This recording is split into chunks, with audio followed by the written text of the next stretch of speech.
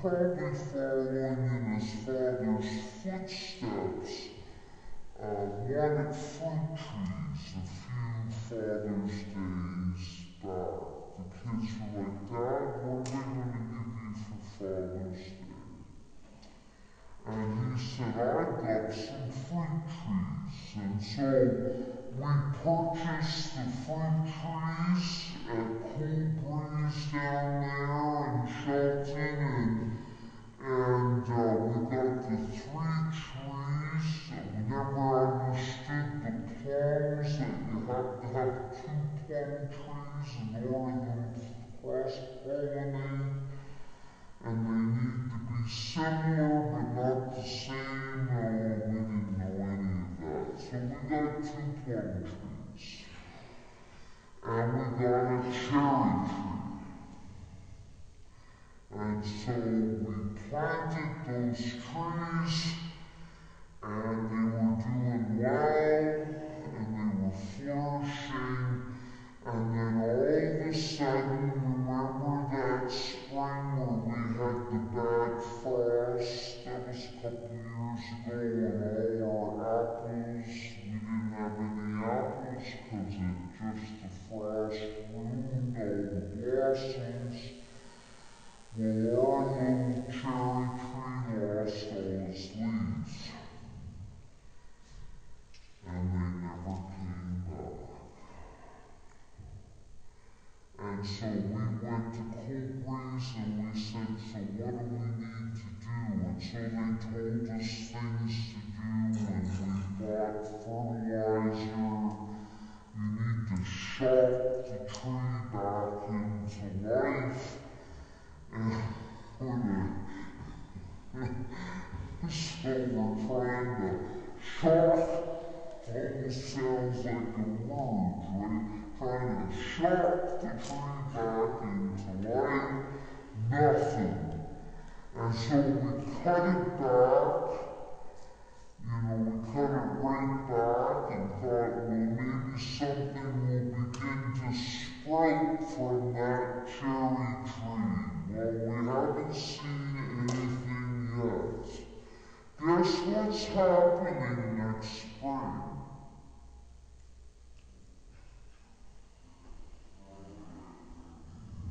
Yeah, that tree is going to be dug up, and it's going to be thrown out, and it's going to be burned in our little pile at the back. Because it was created, it was purchased for what? To bear fruit, cherries. And it isn't bearing anything. And so it is useless. That's a powerful lesson right there. But God, yes, we don't by what we do. We are not saved by what we do. But once we are saved, John is saying to these ones, if you're sincere, then there should be something happening in your life where you're bearing fruit to the glory of God. He says, it's interesting that these people, I thought they'd get angry with John, you brood of vipers. Like, well, I'm out of here, thank you very much. I don't want your message. That's how most of us would respond today. And yet they respond to John in wonderful question, and this question is what leads us to wonderful joy.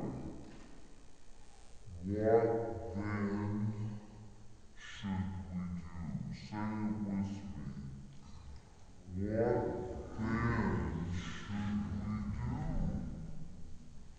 And so they're sincere in the fact that they're asking John what they should do. And in the midst of that, John answers the crowd as a whole, and then he answers the tax collectors, and then he answers the soldiers. And so to the crowd, it's pretty simple. It's not too complicated. He says, care for others. If you want to bear the fruit of repentance, it's not all about you. It's not all about your needs and your wants and your Rice Krispies.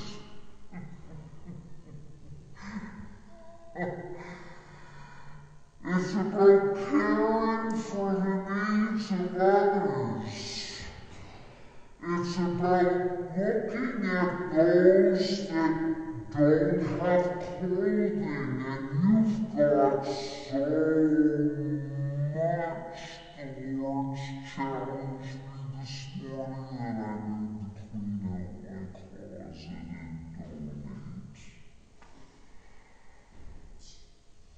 And maybe I need to go buy some new items and donate.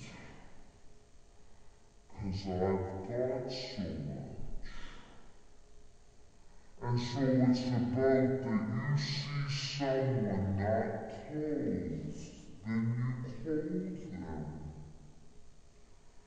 And if you have all this food, and yet you know as you sit down to that Sunday dinner,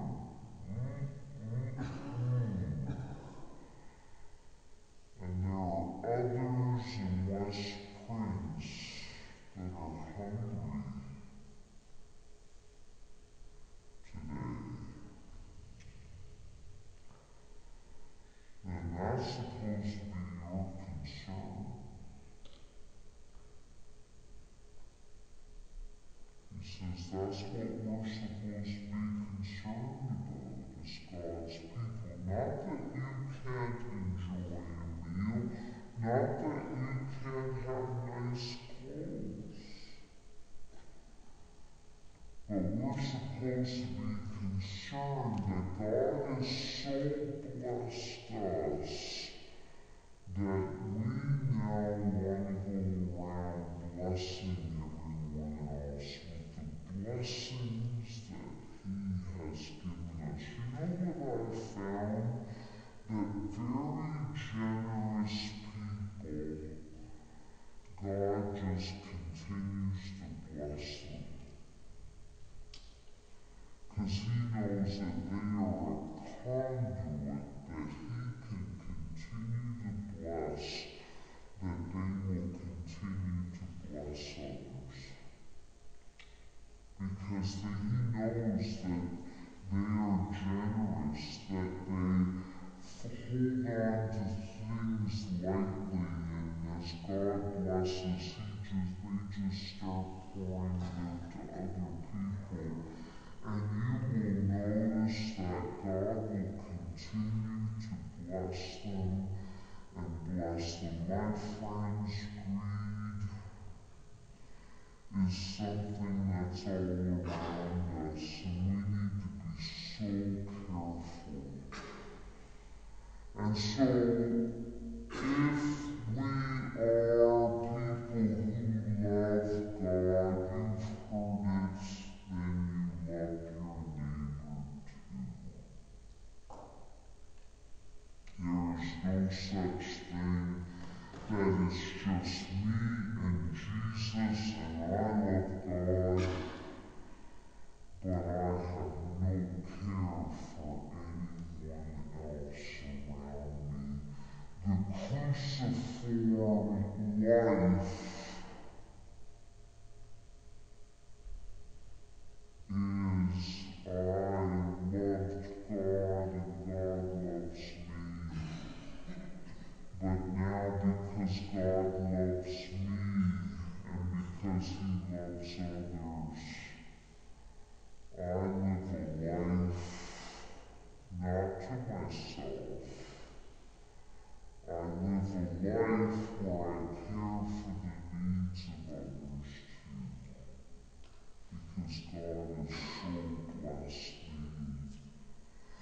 then he has this group of tax collectors who wonder what they should do. Now remember, the tax collectors were hired by the Romans to go and collect the taxes.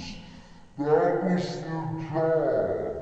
They decided, I'm going to go and collect the Roman tax, and the Romans needed that person, that go-between, to collect the taxes. That was not the issue. So don't get upset with the PEI tax man who shows up at your door and puts your taxes up. We've been down that road.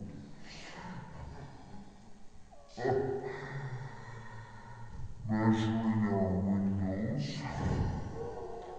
I don't know what a bigger window has to do with taxes, but anyway, measuring our windows.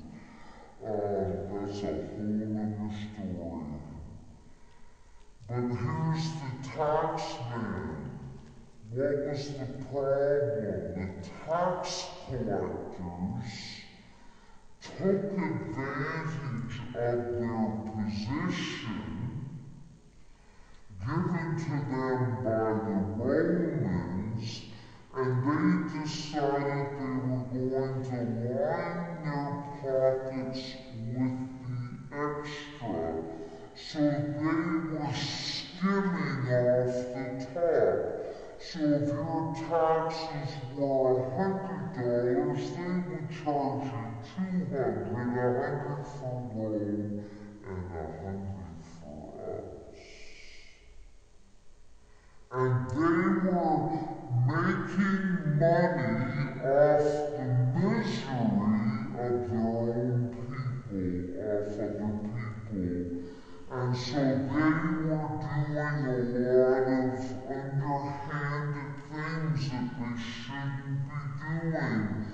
And so if you want joy, my friends, today, what we are hearing from John in the Gospel of Luke, you cannot be skimming, you cannot be stealing, you can't be doing any underhanded agreements or things under the table. You need to be above board, not just Sunday morning, but every day of the week. Your business needs to be one of integrity. Your finances are also under the lordship of Jesus Christ. It's not just what you put in the plate on Sunday. And so greed is a terrible thing in our day. It will steal our joy. When I had that question I've asked you a few times over the years, when is enough enough?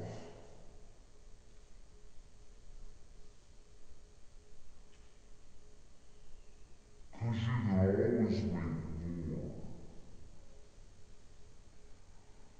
You can work yourself into the grave making more. But there has to come a point of contentment where you say enough is enough. That's what keeping the Sabbath is all about. That is what it means to set this day aside, because the world is a 24/7 world, but this first day of the week I choose to say, I have enough. God has blessed me. And this day I take for my family, I take for worship, and I take for God. And so this idea that we don't follow greed, but we realize that God has blessed us and everything we have is His, then we move into that place of joy and contentment. And there isn't those worries and anxiety. It's interesting that the good news for these tax collectors too is, remember, they were seen as the sinners, the worst sinners. And yet John is saying, if you repent, there's a place for you in the kingdom and the family of God. And we know that because Jesus called one as his disciple, Matthew, that if people, doesn't matter your background, doesn't matter even what you've done up to today, if you repent in sincerity, you can enter the kingdom of God and His family. And then to the soldier, He says to him, you know, the soldiers were that power, that fist of Rome. And we know, I think if you just think for a moment, the crucifixion of Christ and how the soldiers mocked him and spat upon him and ripped out his beard and did all kinds of nasty things. They were told to do that. That was just evil, right there. That was taking their power and taking hold of somebody who was under their power and abusing their power. And so John is saying to them, if you're going to enter the kingdom of God, if you're going to be people who are new children, you don't take your power and abuse it. See, I thought about that because I thought, well, where does that apply to us today? Well, it definitely applies to us if we have a position of power and people work under us. If we're an employer and we have employees, the question is, what do they say about you behind your back?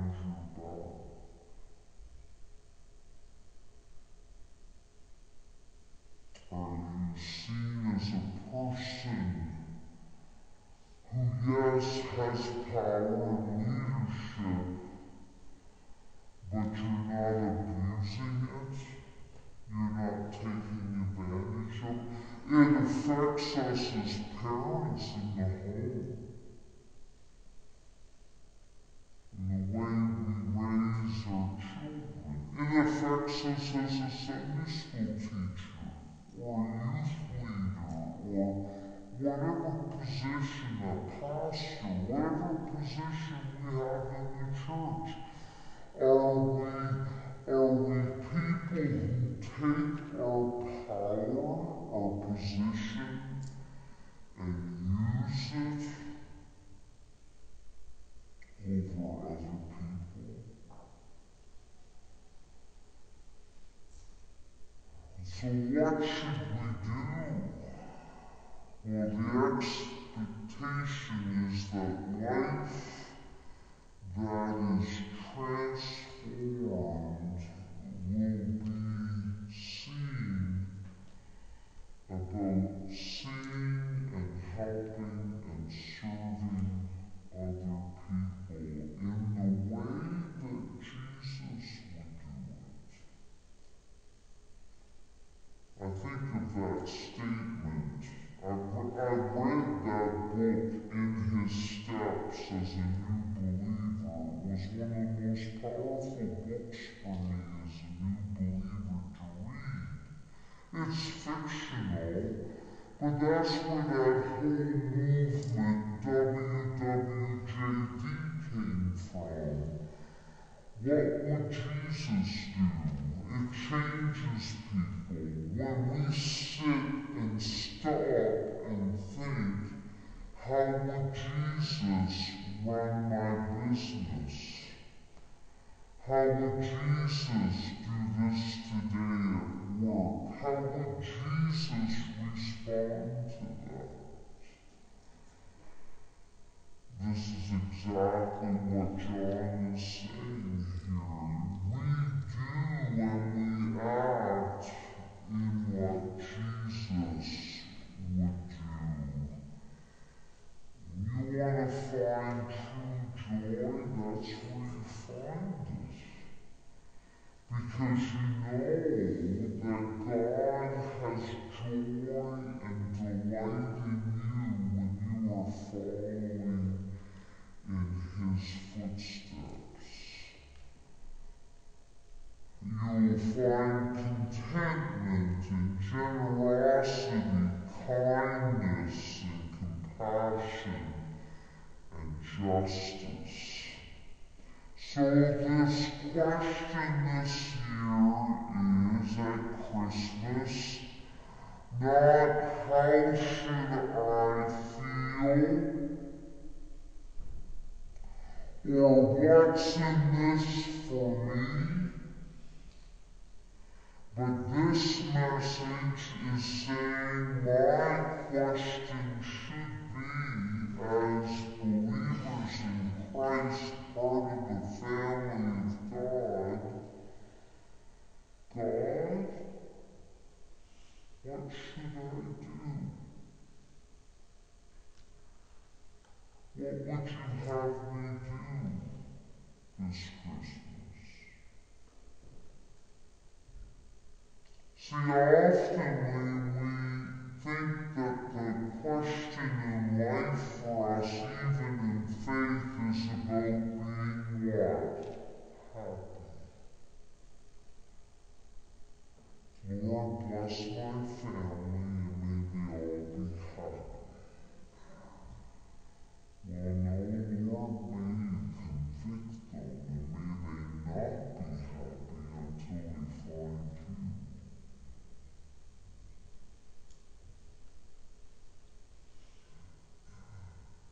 Because that's ultimately what my goal is for my family. Right?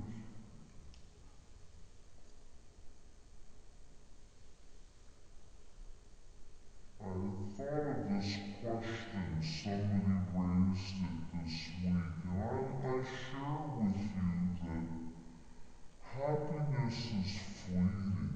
Happiness is here come January when you gotta put the decorations away and all the peanut butter balls are eaten.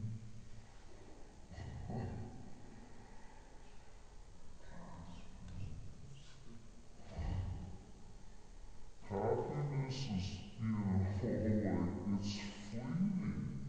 I want joy. I want joy that's going to last the year round. I want joy, as that young mother said, in the midst of difficulties and troubles and the pandemic. The question I was challenged with this week is, God happy with me?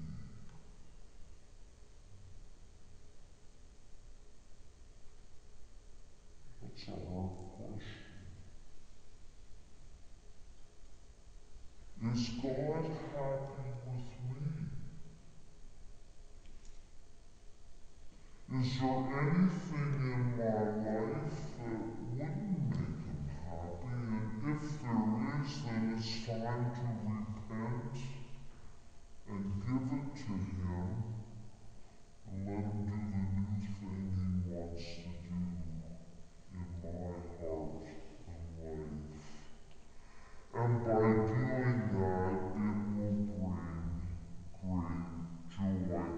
When the song of the angels is stilled, when the star in the sky is gone, when the kings and the princes are home, when the shepherds are back with their flocks, the work of Christmas begins to find the lost, to heal the broken, to feed the hungry, to release the prisoner, to rebuild the nations, to bring peace among people, to make music in the heart.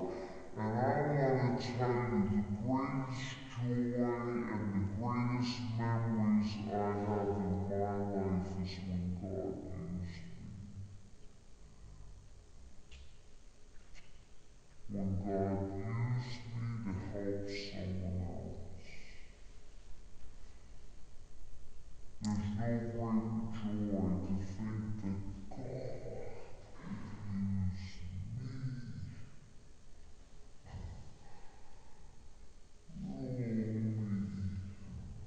To make a difference in someone's life. I think of that Rainbow song, it's been a lot of years. Thank you for giving to the Lord. Remember that one? We used to have a youth group that we would act it out. We have the song playing and do a pantomime with that. And then when we walk through those streets, someone coming up and saying, "You're the one." I remember when. More importantly, hearing him say, "Well done, good and faithful servant. Enter into your reward." You want joy, my friends. That's the joy that God is talking about. That's the joy that God wants us this Christmas. Oh, not warm fuzzies that'll be gone come January.